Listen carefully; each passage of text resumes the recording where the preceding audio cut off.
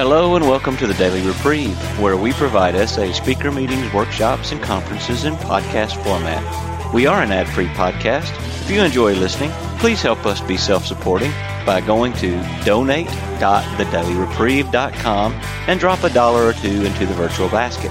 Please consider donating monthly by clicking the Donate Monthly button. However, one-time donations are always welcome.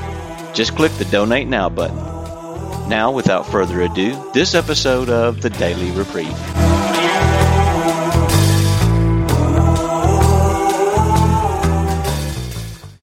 And the questions and answers in order to carry the message to the second. Thank you for having me here. It's really nice to hear all people from all over the world. I think hands down the place I'd want to be out of all those countries listed is Spain. That's my pick. Anyway, I'm going to speak today about some of my milestones in recovery, some of my key experiences. I've definitely shared parts of this at other meetings and other talks, but this is what I hold close to my heart, how I came into the program. I'm not going to talk about what things were like because you could just imagine a very colourful story. I was one of the lucky ones to have a real low bottom where I was doing, a lot of risky, dangerous behavior, putting my life and other people's lives on the line. And I think I didn't get sober straight away. I thought I was ready, but obviously I wasn't. And the way that I got sober is ultimately by being desperate enough. And I used to think it was a problem of how low I had to sink before I was able to get sober. But I'm actually grateful for it because I came to a point where I was hands down willing to do whatever it took to stay sober. And I could only have done that with desperation. And I know when I speak to other women in the program or thinking about joining, it's very difficult when you're not desperate. Because I feel like a lot of the women I speak to sometimes want to join the program because they want to carry on acting out. They just don't want any of the negative side effects that come with it. So they want to join the program to relieve their guilt and find a comfortable way of acting out. And I think that may have been me at the beginning, but at the end of the day, I had to be so desperate. I was in a spot where I knew I couldn't act out for the rest of my life. And I also couldn't imagine a life where I wasn't acting out either. I didn't want any of those. So what choice did I have but throw myself into this program, which was really a final option for me. I tried so much stuff before I got desperate enough. Another thing that helped is getting a sponsor. I didn't stick around the program trying to see if I could work it out. I mean, maybe I did a bit. I was quite intellectual about it. Tell me why this would work. What psychological mechanism is step one trying to get me to be or do or feel? And I just had to throw my intellectualism out the window. It wasn't about me trying to figure out if I understand it. I just had to do it. My own thinking was the thinking that got me into acting out. So there was no way I could use my own thinking to get myself back on track. Well, I tried that and it just wasn't working. So with the help of my sponsor in America, 8-hour time difference, calling her every day, calling her when I was triggered, calling her before I got stuck, calling her after I got stuck, I really just threw myself into whatever she had to offer. She was someone who worked the program. I wanted what she had. And she wasn't necessarily the most kindest, softest, gentlest person, but I didn't need that. I needed someone to call me out on my lies, to tell me, where I was deluding myself, telling me what my rationalizations were. And that was that. And it hurt sometimes, but it helped. I took the actions even if I didn't want to. I remember so many times I tell her, no, I can't. I just can't. And she always used to tell me, Malki, it's not that you can't, you won't. And that's what I echoed to my sponsees. It's not true that you can't do X, Y, or Z. You can fill in the gap for yourself. You won't. You're choosing not to. And that really helped reframe it. I wasn't the victim who can't, pull themselves together. I was choosing not to. And very often, if I speak to someone in the program and I'm like, oh, okay, it sounds like what you need is a filter just to put a gap between the first thought that goes into your head to act out and the pornography you click on. Oh, you don't understand. I'm willing to do everything else, but just not the filter. And I remember hearing that in myself, willing to do everything except the one thing that's being asked of you. And so I had to start doing these things, even if I didn't want to, even if I didn't understand. Again, that because I was so desperate.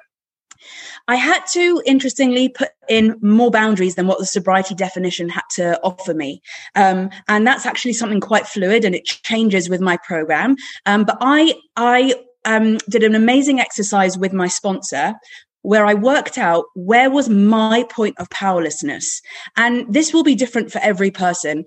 But for example, I know that I had a choice about taking my laptop. I had a choice about what site I type in. But once I'd click on that chat room, that was my point of powerlessness. I could not tell you when I would next be off that chat room. And everybody has, and it's an amazing, like, enlightening exercise that I've done with my sponsees, where they find that point of powerlessness. And that's what I had to add onto my definition. What's the point where I come to of no return? That's my point of powerlessness. So that was all my step one, the chaos, the unmanageability, and just being desperate, doing what it takes.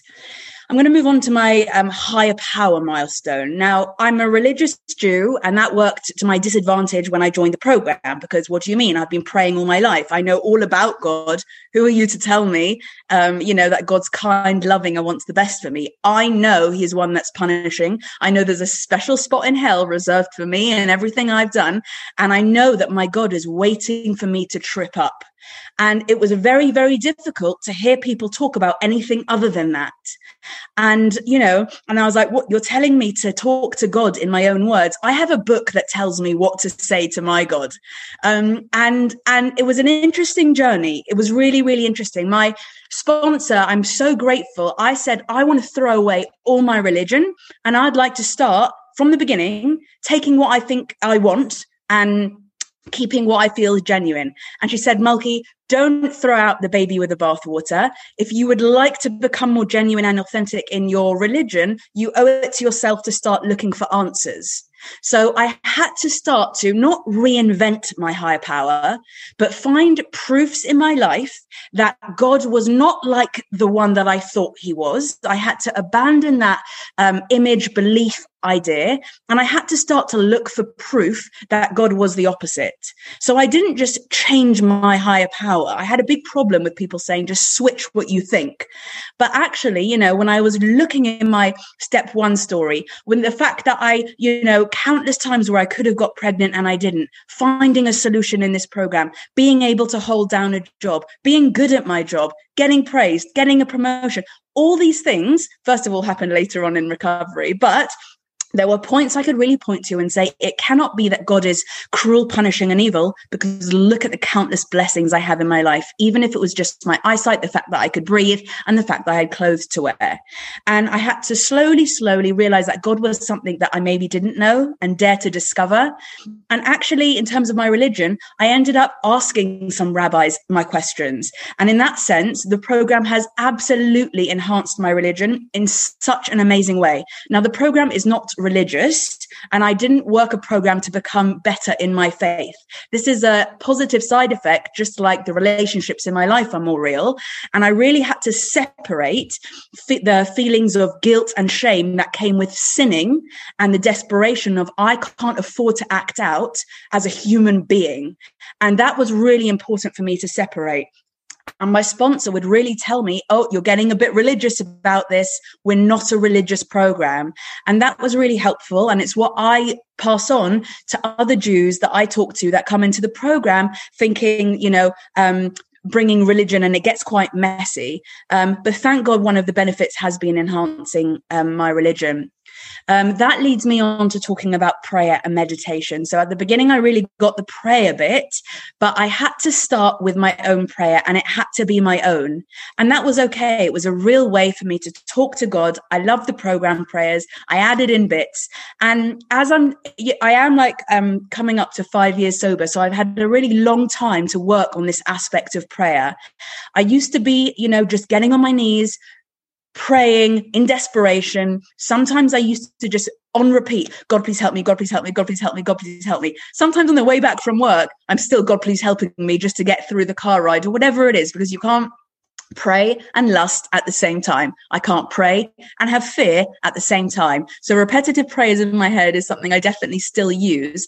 But as I said, in terms of enhancing my religion, I'm really able to use the two. I'm actually like doing like a little project with myself, where I'm listening to some Jewish lectures on our Jewish prayers. And I'm also connecting it to how that relates to me and my program. And in that sense, I'm able to really connect with both my religion, the program, and praying.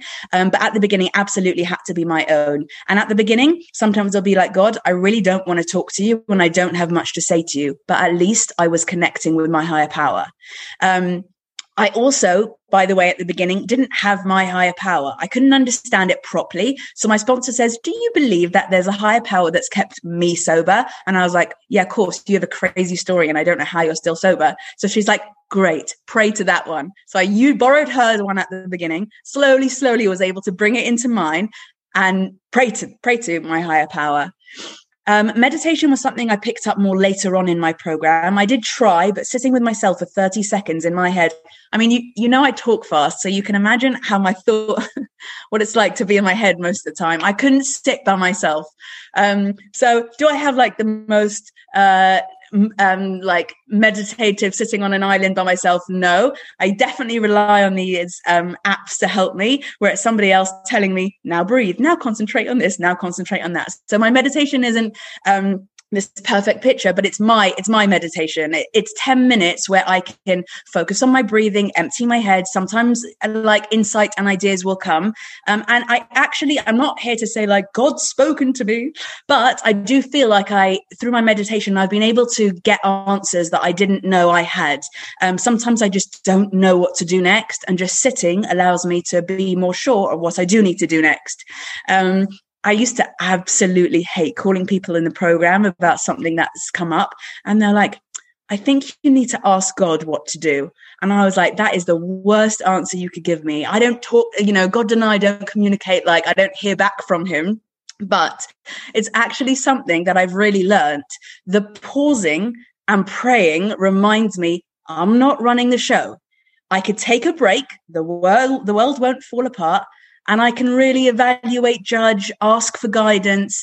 And in that sense, I'm able to just live a more mindful, thoughtful life. And I never used to be like that. I used to just be guided by this voice in my head that the first thought that came to mind, I just used to do. The first person who I wanted to act out with, I'd make sure I get it. I had no time between when the thought hit my head and the time and decision to act out. It was like one thing. And now, just being able to separate, to stop, to pause, to pray, to be okay with uncertainty, to hold on to fear, to feel anxious and be okay with it. That's all helped through my meditation. Another key concept is the being of service. And this can happen well before your step 12. The main thing it taught me is to get out of myself. There's only so many things I could do for myself to try and help. And when that hasn't happened, I go out of myself and help someone else. And you'd be surprised of how many opportunities there are around us, whether it's like immediate family, extended family, strangers on the street, walking into a shop and just complimenting how the girl there has folded the tops or whatever it is. There's just so much space for me to get out of my head and smile, be there for somebody else. And so much of my life today is run with, what can I do to help somebody else? Thank God, I have an amazing job for that. I'm a primary school teacher and I have 30 little darlings who I can help every single day for most of the day. So that's a really, really good opportunity. I used to be the kind of teacher that spent ages planning, and then this class was going to do my plan. And now I walk into a classroom, I check every child's face to see how their break time's gone, and I feel not the energy, but I feel what's going on in the room. And I'm like, God, please help me say the right thing. Help these children hear the right thing. And let me teach what they need to be taught, rather than what my lesson plan says, meeting the, government's national curriculum standards. And it's an amazing thing. It's an amazing thing. Service also includes putting self-care on the agenda. So believe it or not, the more my program progresses, the more important my bubble baths are, my lit candles, my getting my nails done. These small things remind me, that I'm the person that has to live in my body. I used to hate being me, and now I actually can have pleasure in being me, taking care of myself and things like that. So after a year of working the program, I worked the steps in a year, and I started dating when I'd finished the steps at the same time as my year. My year was complete on the guidance of my sponsor, and I started dating. And through the Jewish kind of system, I met my husband, and there was absolutely no room for lust. It was great. It was such a clear indicator that that things were starting off on a good foot. There was no room for it. I constantly checked things in with my sponsor, and I had to put extra boundaries that other people may not have. For example, I couldn't text him late at night. So much of my acting out had happened when I was lonely in bed and wanted attention and validation. So I had to do things I didn't want to, but that's what we do in the program to stay sober. In terms of, some people ask me, do you disclose to your potential partner? I did.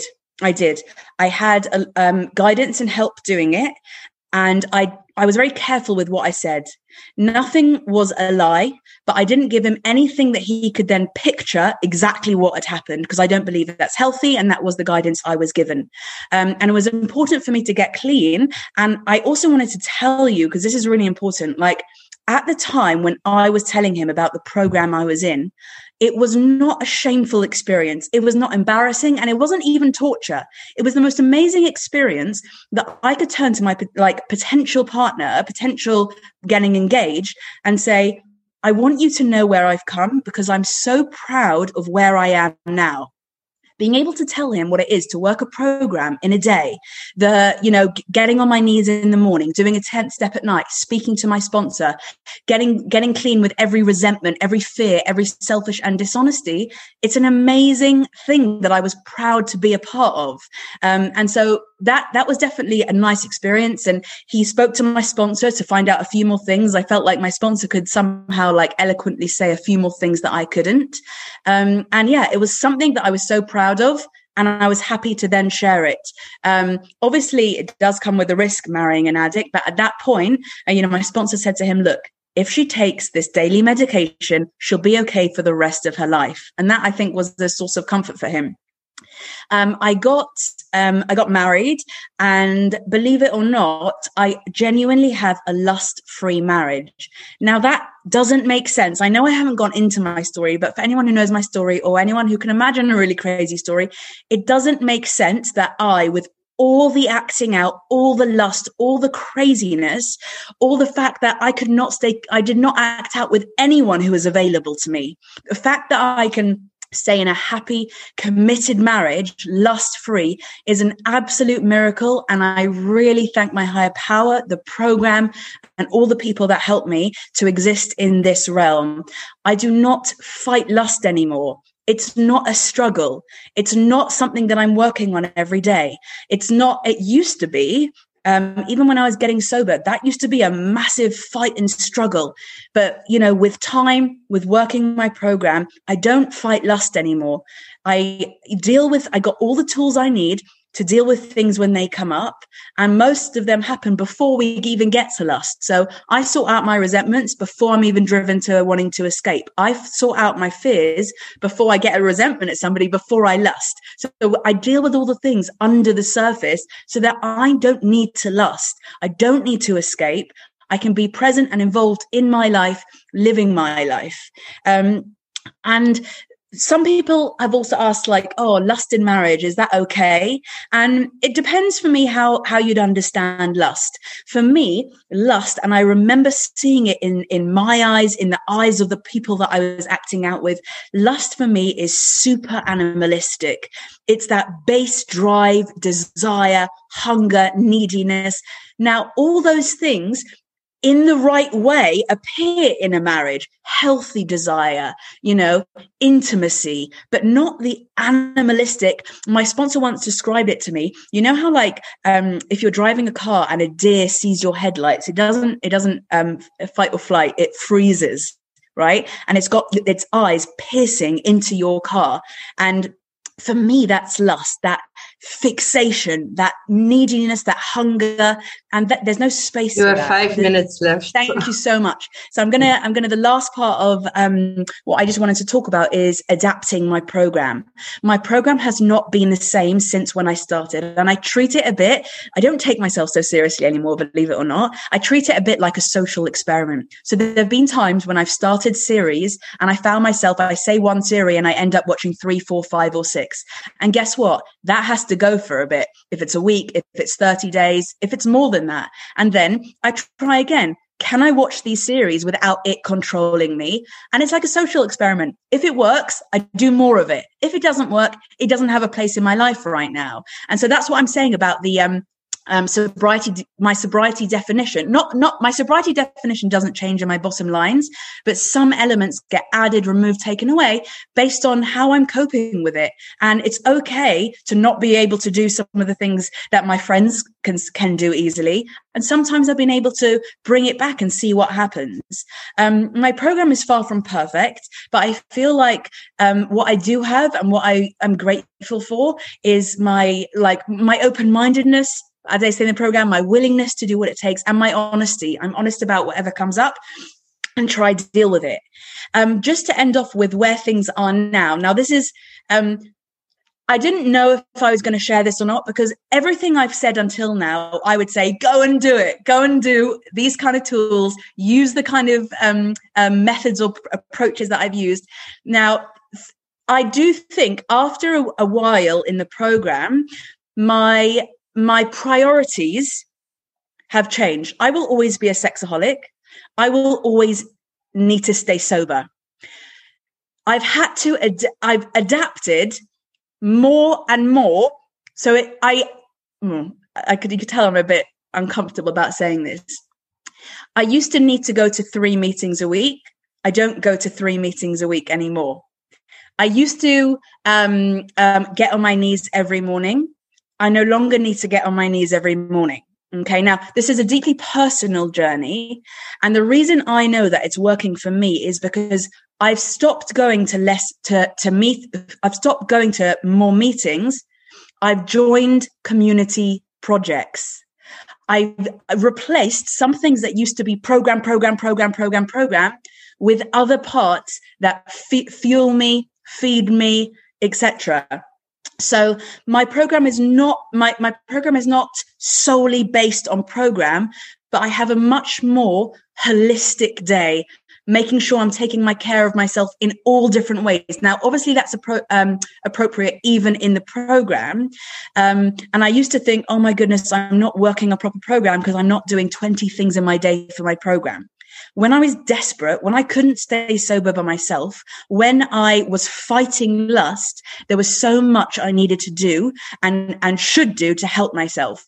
Now that lust has become less of a top plate issue, I am allowing different other things into my life, finding parts of other even programs, sometimes visiting an AA meetings, sometimes even looking at I'm studying psychology and neuroscience. So looking at other areas. So I'm not ruling anything out, but I'm seeing what can I gain from other people, parts of my religion, different avenues in my job, which may have not been my tunnel vision at the beginning. So I do want to say that because I used to think that I would have to work the most intense program for the rest of my life. And I did do that for many years, and now I'm not doing that anymore. My program is not the center of my life. Being a sexaholic will never change. Needing to stay sober will never change. How I go about feeding myself, feeding my soul, connecting with my higher power has changed. And I think it is important for me to say, because I used to think this is how things would have to be for the rest of my life. But actually, and I've seen it with other people, longer sober members. Some work the same program when they were in day one, and some have loosened the reins slightly, but feeding with other stuff. So I hope that makes sense. I've never properly explored that area by sharing about it, but I think it is important to say, and also so you know where I am today. That desperation isn't there, and I think that sums up where I was, where my program, what happened, the milestones, the important parts of it, and where I am today. And no one's knocked on my door yet. This is great. It's been lovely to speak and share here. I'm looking forward to the rest of the meeting. Thank you. I'm John, a sexaholic and a good man from Nashville. And I did not think I was going to share, but near the end of your share, I thought I should say something. I thought I should say something that was on my mind, which is a compliment, but it may not sound like a compliment at first. It's because I could just say that's the best speaker I've ever heard in all of the speakers that I've ever heard. But that's not what I'm saying. The compliment I want to give you is a great talk. But the thing that really stood out to me was the contagious exuberance and the absolutely transformed life, which is what's really been appealing to me lately in what has changed for me recently, and is starting to believe that I can unlock a life I've never known before. And I believe, based on just everything about the way you presented that, that your life has been completely transformed. And it's hard to imagine. I shouldn't even say that it's hard to imagine that you were when you came in. You know what I mean? Because you just exude this thing that I think is very contagious. Also, the last thing you said, I could tell that you had a lot of trepidation about saying it, and I can understand it because it kind of sounds a little bit at odds with what we hear, which is you're going to be like this for the rest of your life, and you're going to have to get on your knees every morning for the rest of your life. I'm so grateful that you said that, but in a very qualified way to say, time, John. Yeah, thank you. Thanks for sharing. Thank you, John.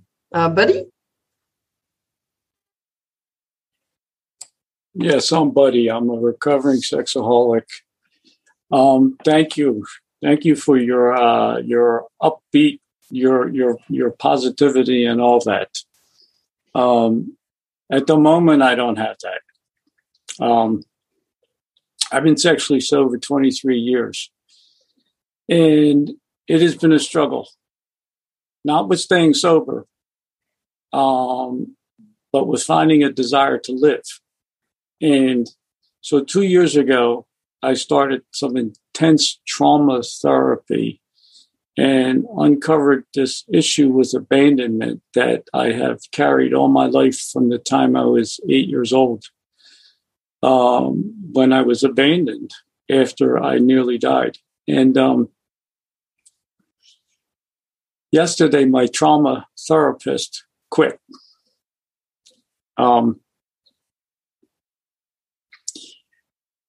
The first thought that came to my mind is, I'm not going to kill myself today. I'm just not going to harm myself today. I don't understand what just happened, but I know I'm not going to act out today. I worked my butt off for 2 years to work through this issue, and I've learned a lot. And with the abandonment issue, I guess I worked through it because I don't really feel abandoned. That's time, Buddy. Okay, that's all. I'm staying sober today. Thank you. Thank you for sharing, Buddy. Thanks, Buddy. Yes. Yeah. Thank you. Shipra? Thank you, Talia.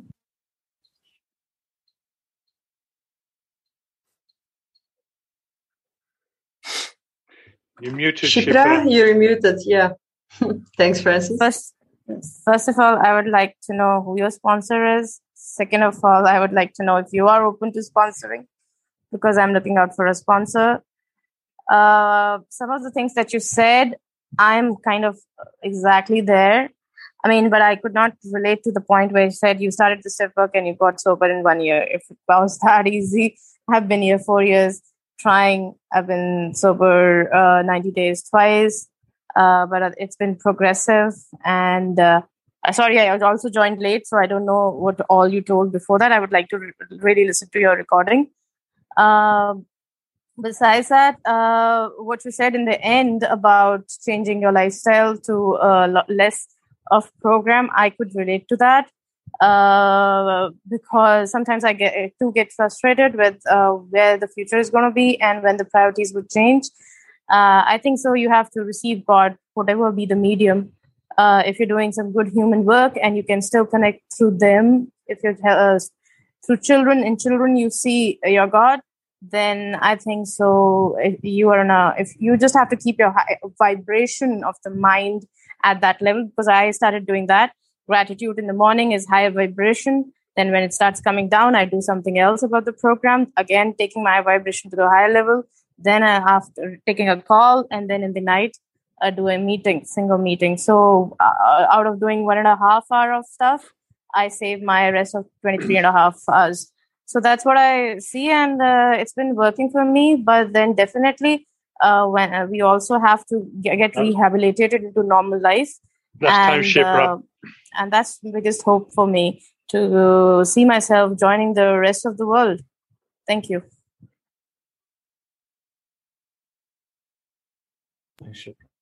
Thank you, Shipra. Malki, I don't know if you want to answer some questions. Yeah, I'm happy to.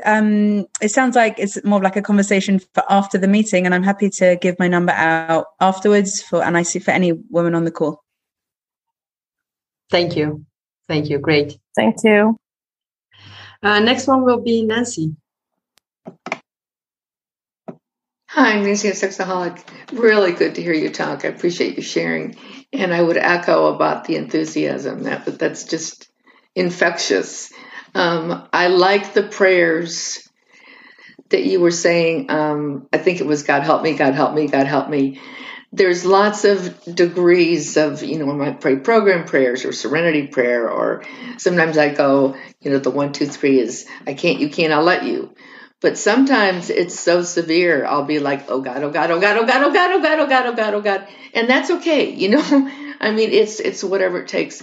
I would be interested in hearing, it was wonderful, the thought that you can pause and the world goes on, and I'm not God. Are there other ways if you've learned that you can let go of control and think that everything depends on you? I'd be interested in some tips. Thanks. Thanks for your feedback. And I'd say the one tool that I've recently picked up with the help of my meditating is it involves a bit of pausing, but it's more something to do in the pause, which is creating a, so to speak, container within me where whatever that intense emotional experience is, I'm able to hold. So instead of trying to convince myself how I'm actually not anxious, or, sometimes it's not enough for me to say, God, I turn my fears to you. I know I sometimes that's enough. Sometimes I just have to allow myself to feel the feeling as it is and still carry on, because the controlling part of me wants to fix the feeling, wants to change the feeling, wants to turn it into something positive, and I've really learned, and it's also been like a part of my therapy work, is to be able to be in the experience as it is. So that container, trying to name the emotion, that was really important. Half the time I didn't know what I was feeling, so I just acted out to get rid of the feeling. But being able to say, like, okay, this is a hell of a lot of fear, I do a lot of serenity prayer. Which can I what can I do that I can control, and what can't I? And then carry on. Or this is a big resentment. How can I still, carry it and talk politely to this other person? Or, so that being able to carry the experience without controlling to change to fix it is something that I use a lot today. Thank you very much. Thank you, Malki. Jenna, you will be next. Hi, I'm Jenna. I'm a sexaholic. I'm so glad to be here today. I had it on my calendar. I didn't know anything about you or who you were, Malki, but I knew that, it was wonderful to be at the meeting last week, and we were talking after the meeting, and I just knew there'd be a woman sexaholic at the meeting this week. And so here I am. And I'm so glad I heard your message. There's so much I could say related to a lot of your recovery practices. The repetitive prayer was something I learned in SA. I never would have thought that was useful. I wasn't raised to pray that way. That kind of I was just not raised to pray that way. And I thought of it as sort of religious and not spiritual. And I thought of it as kind of about rules and forms and not about a deeper relationship to higher power. So wasn't it so great to learn that, like you said, you can't lust and pray at the same time? So I remember that was one of the biggest gifts of recovery, was learning that I could say, please, Lord, help me, I'm powerless over lust. Please, Lord, help me, I'm powerless over lust. Please, Lord, help me, I'm powerless over lust, or fear or anger. And that what I noticed, the way I described it, and now that I'm coming back to recovery and getting to slowly come back to that spiritual basis and those gifts, is that I'll have one foot on shore. When I'm praying like that, one foot is on shore, and it doesn't mean the ocean isn't still tugging at me and tugging at me and tugging at me. But what a difference to have one foot on shore. Thanks, Francis. And I also wanted to just say that I think for me, the important thing is that people that really do get the gifts of recovery, the key maybe is, please stick around, and so that they can be transmitted to others. My old sponsor doesn't go to meetings anymore. She's wonderful. She's moved past that. She's gotten involved in her life, and I still call her and we talk, but I just appreciate that you can still stay in recovery and carry your message of hope. Thanks. Thank you, Jenna. Okay, I've got a question myself. No, not really a question, just so many things I thought like, oh my God, that's just me, but like 5 years before you probably. Two things you said. First of all, the desperation that is really necessary to be completely desperate to do this program. I could so relate to that because I did my first SA meeting. It was a face-to-face meeting here in Belgium in February 2020, right before the pandemic. And it was nothing for me back then. I just said, like, these are just very old-fashioned guys and they are, that's just a stupid idea.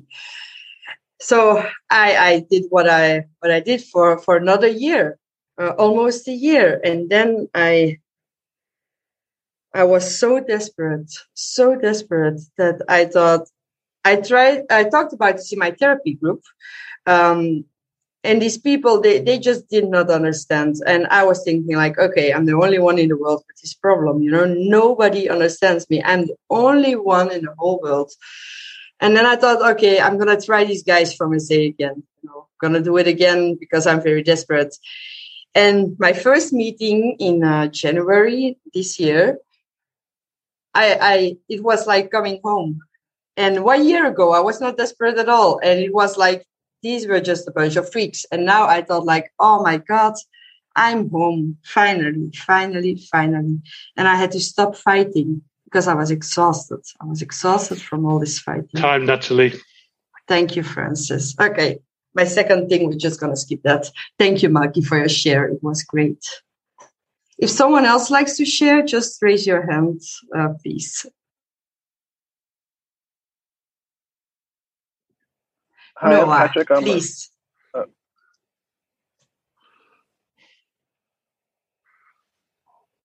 Me? Yes, thank you. Hi, everybody. My name is Noah. I'm sexaholic, and I'm from Israel. And I want to say thank you, Malki. That was really powerful for me. I felt like you're speaking right to me. And it's so everything I felt on the last days, all my doubts and what will be, and in this age, and blah, blah, blah, blah, blah, blah, blah, all these. And to see you and to identify with all the things that you're saying is like giving me really hope, a lot of hope. And I really feel like I would like to speak to you more. So yay! It's really nice to meet someone that I can understand, and maybe I will be able to pronounce myself. And I want to say, I think I forgot because I've never. It's my first time I'm speaking in English. So just thank you. I will remember later. Thank you. Thank you, Noah.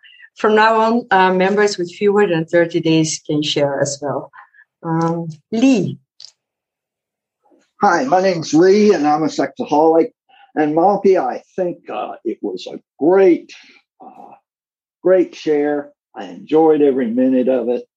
I especially enjoyed the creation of a filter or a firewall, which is it's a practice of surrender. I also liked the idea of borrowing a higher power to begin with. And that's what I call belief in the experience of others. But I really want to compliment and follow up on your idea about recovery, enlarging your life rather than constricting it. When I was first in recovery, about 3 years later, I wound up going to 13 meetings a week, sponsoring people, having a sponsor, and doing service and meetings. And I finally had to get professional help for that craziness. And it's loosened my garment. And my garment is loose enough for me to live life today. And that's extraordinary. How did you make the transition from rigidity to fluidity? And that's something I'd like to hear what you have to say. Thank you. Thanks for your feedback. And it's a really good question. And it was one that came with a lot of confusion. At first, when I stopped going to my 3 regular meetings, I said to my sponsor, do you think I'm just looking for excuses not to go to me? I was constantly doubting myself, doubting if how could anything be right if it's not choosing program? I really, really felt like if it wasn't program, then it couldn't have been as good as, or it couldn't be better than. And the first thing I had to do was I had to check, as usual, everything in with my sponsor. Is what I'm saying coming from a place of excusing myself and trying to get out of it, or is it generally okay? And I think I just like the loosening the reins a bit. And my sponsor, like I said before, is very much this is a social experiment. Try it. Try not going to all your meetings and see what happens. And I had to be prepared to go to meetings if my recovery was slipping, or if I was taking in more lust. And I was. So being prepared, wanting it to be the right thing so much that if this was the wrong thing, I would go straight back to and pick up where I left off. So that attitude definitely helped. And I never cancelled things with other people. I still did my DSR every day. I still speak to my 2 sponsees every day. It just meant that I wasn't looking and accepting and finding new sponsees. And it just meant that I was making sure during the time of my meeting, I wasn't just scrolling on my phone. There was something else I was doing. So making sure that it wasn't excuses and rationalizations, and I couldn't be the judge of that. I had to get my sponsor to help me with that. And also, like what I said, if it's working, it's okay. I've got enough of this internal radar. We have an internal radar like nobody else, because most people can act out and then feel good for a really long time afterwards. We act out and we hate ourselves before we've even started. And I think for later on, that's now benefited me, because I know when I start to feel really not good about what I'm doing because I've been on the computer too long, or I've been scrolling through my phone for too long, because it's that same feeling of this doesn't feed me. This isn't connection. This isn't filling me up. And I think using that very same radar that got us into so much trouble has helped me to judge, what I can and what I can't. The last thing I'll just say on that is when I pass on the message to my sponsees who are earlier on in recovery, I still say, go to 3 meetings a week. And at first I felt like, oh, well, I'm not going to 3 meetings. Can I really say it? But I have to remember, this is what I did to keep sober. This is what I'm going to pass on. Even if it's not where I'm exactly now, that's okay. They're not asking, what do I do when I'm 5 years sober? They're asking, I'm in my first year. My life is chaotic. And if I say, get to your next meeting, that's fine, even if I don't have to do that right now today. So that was also a mind shift. Anyway, that was a bundle of thoughts, another bundle from my busy brain. Thank you. Thanks, Malki. Thanks, Malki. Sarah? Yes. Hi.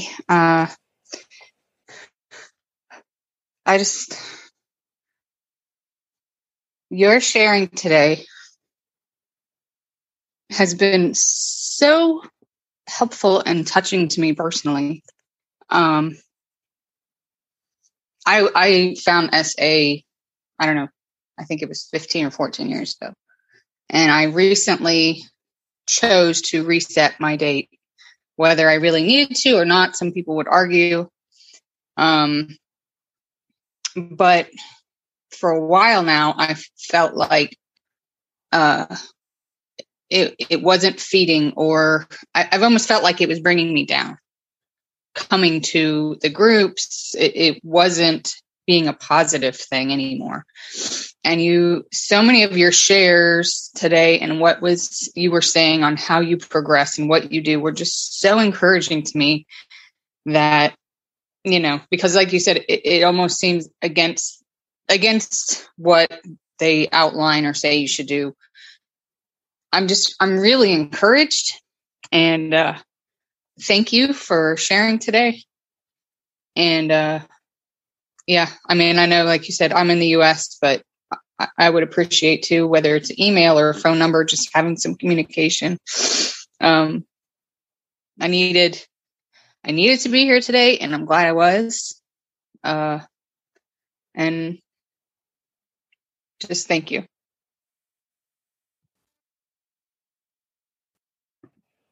Thank you, Sarah. Anyone else who likes to ask something or wants to share something? Patrick, I thought you wanted to say something, but it was a little bit too fast for me.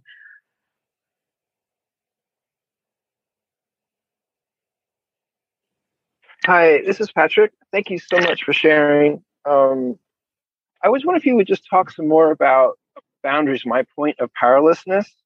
I actually took notes while I was driving. That was such a great share. I'm now sitting in traffic, but I was wondering if you would talk a little bit more about the way you defined your points of powerlessness. And even, I imagine, even now, this expansion of points of powerability. I'm just curious if you would share that wonderful experience. Thank you. Yeah, sure. I'm happy to say it in more detail. And it's interesting, even for more sober people, to still look back and remind them about this.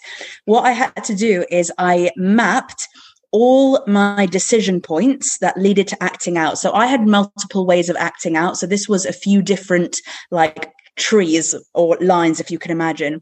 And I would start from the very, very beginning. And if it doesn't work backwards from the acting out, what happened before that. So, for example, I said before about my chat room example, if I'd talk about an actual acting out one, it would be, I'm the decision points, and I would circle in red the ones that I have control over. And then as soon as I hit that one that I don't know what's going to happen after that, that's my point of powerlessness. So, calling a guy or a guy messaging me, arranging a time, all that I have control over. But the point for me where I lost powerlessness was when I started to prepare myself, doing my makeup and, doing my nails, whatever it was doing like beautifying my body, so to speak. That was a point where I felt at that point, I had to share it with someone. It wouldn't be fair for me to just, go back on this and take it all off. So that was my point of powerlessness. Somebody might be powerless only when they step on the train or only when they get in the car to meet that person. So it's different for everybody, but it is super powerful to know at what point when I engage in this decision or this activity, will I not know what will happen afterwards? And that's the point of powerlessness. Thank you, Malki. We have time for one or maybe two other shares. If someone likes. Shipra here, can I say one small point here? Yes. The point that you said about retracking. So first 6 months of this program, I have been stuck in a 15-day cycle. And when I was not able to understand what's going on with me, like you said, from the point of acting out, somebody said to me that you dig your grave 15 days ahead of your acting out, or 5 days ahead of your acting out. So they never said the number of days, but they said you dig your grave way before you actually act out. So from that, I picked up that cue and I started backtracking. As from the 5th day onward, I started making notes. What actually happened today? And I saw that someday it was some friend request from someone. Then second day would be my dad shouting at me. Or third would be the topic of marriage. So it was building up. For me, it was never 24 hours. I was not in a cycle of 24 hours or say 2 days or 3 days. I was in a cycle of 15 days because I was putting it in a app, and I could see the graph that 15 day is where my cycle stops. So I really like the point where you said, I was like, I almost got chills when you said that you would backtrack it, because that's the way I understood that my emotional unmanageability and resentments were the real cause, and they were all adding up to take me to the 15th day. So now I can tell what I'm feeling, and I can tell within 2 days. Within 2 days, I will have a slip. So I tell my sponsor, and I jump into doing things which I need to do. Thank you. Okay, thank you. Mark. I would like to thank you for listening to this episode of the Daily Reprieve, the best source for experience, strength, and hope for SA members. Please subscribe to this podcast to be alerted of new episodes. Please show your support by donating to the Daily Reprieve by going to donate.thedailyreprieve.com and choosing either monthly donations or a one-time donation by clicking Donate Now. Thank you for listening, and stay tuned for the next episode of The Daily Reprieve.